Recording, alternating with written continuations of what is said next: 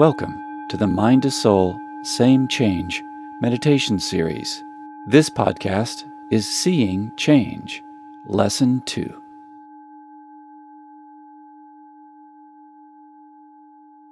Hi, it's me again. Let's jump into our first meditation. Around 2,500 years ago, the Buddha was reported to have said that there are 84,000 different types of objects you can use for meditation. The number is arbitrary, but the object part is something to pay attention to. What do I mean by object? Simply one single thing you can experience. That opens it up to a lot of things, right? For our purposes, it's more practical if that thing is available to each of us right now. In other words, something that's here and now. And also something that's going to stick around for at least 10 minutes, right? Starting out simple is better. So, what's always around and always available to all of us right now? Well, there are a few things. One of them is our breath.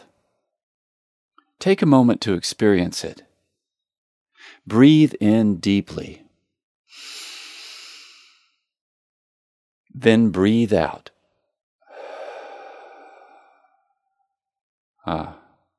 Feels good to breathe. And what could be easier, not to mention affordable? So, we now have our object for this little exercise, our breath. Next, let's check out our setting, the space in which we'll be meditating. Though meditation may certainly be practiced anytime, anywhere, if you're new at this, it's probably better if you choose to meditate in a place with minimal distractions.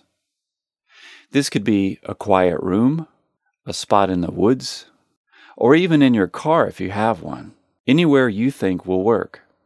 You can pause this recording if you need more time to go there. Just pick a place where you can focus without interruption for a few minutes. I'll wait right here. Okay. The question of how to position your body in your chosen space is the subject of much debate. Going from personal experience, I have found it really doesn't matter. After all, at some point, you might like to transfer the principles of meditation to your daily life. And life tends to put our bodies in all sorts of crazy positions. But for me, I usually sit in a chair that keeps my back fairly straight, bare feet comfortably on the floor, and hands resting in my lap, with my fingertips touching. This way, I'm comfortable, supported, and stable, so I can take my attention off my body for a while. I have also found that repeating the same posture and setting trains my mind to make the transition to meditation more quickly each day. But that's just me. You do what works for you. There's at least 84,000 different places and postures, I am sure. Once you have found the best place and posture, allow your eyes to close. Now, let's feel that breath again. 3 big breaths in and out.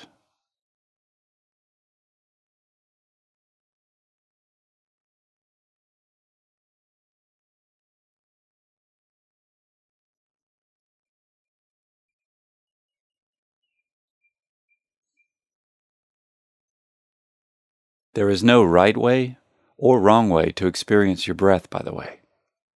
You can feel it in a single point in your nose, a general whoosh of air through your nostrils, one or the other, or both at the same time.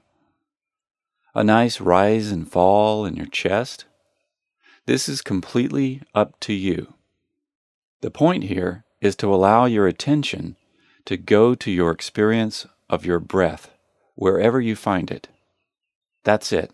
That's what we'll be doing today for the next few minutes. Now, is this meditation? Not entirely. During this period of time, as you focus your attention on your breath, you will most likely become distracted. We all do. Don't worry about it. It's natural. Because what this meditation is really about is not so much having an ironclad laser focus on the breath. It is mostly about returning our attention to our breath once we notice the distraction. That's the practice. And that's what you'll get better at over time. Distractions can be anything. Any thought, mental image, sensation, feeling, or perception. Distractions are perfectly normal. They are part of the change I spoke of. Birds chirping, a car horn, what you have to do when this is over, the reddish-brown field of your vision with your eyes closed, a sense of boredom, whatever. When you notice that you've left your breathing for this new thing, simply wish the thing well, let it go, and gently return to your breath. This may seem like a chore at first. That's okay too. If it needs to feel like a chore, just acknowledge that feeling or thought, wherever it may be, and return to your breath. Now, enough of me talking. Let's meditate for a few minutes. Follow these instructions on your own. It's over when you hear the bell. Ready? Go.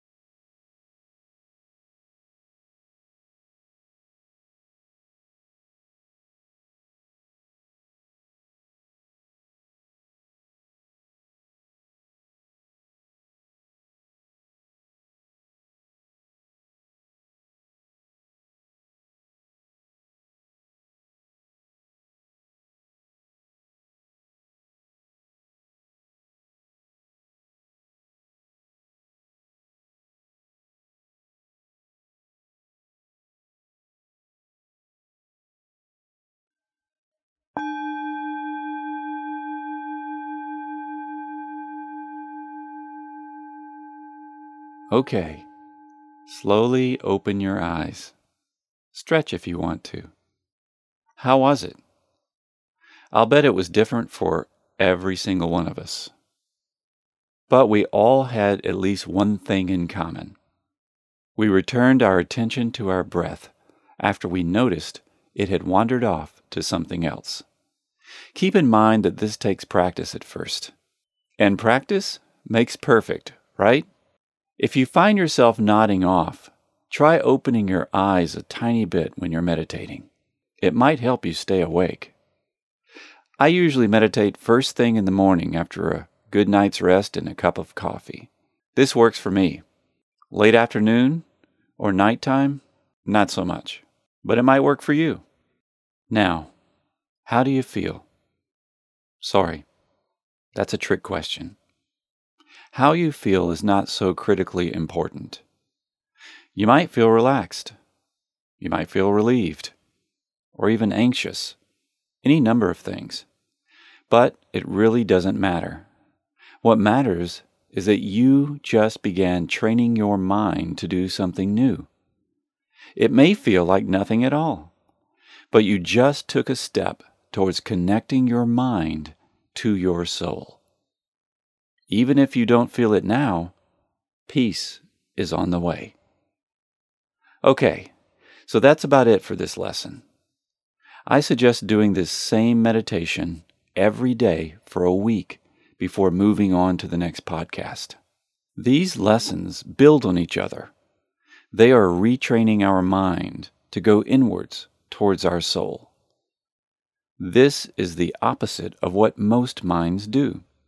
Most of the time, our minds are used to going outward toward the world. It can take a little time to get out of that habit and into this new one. Practice.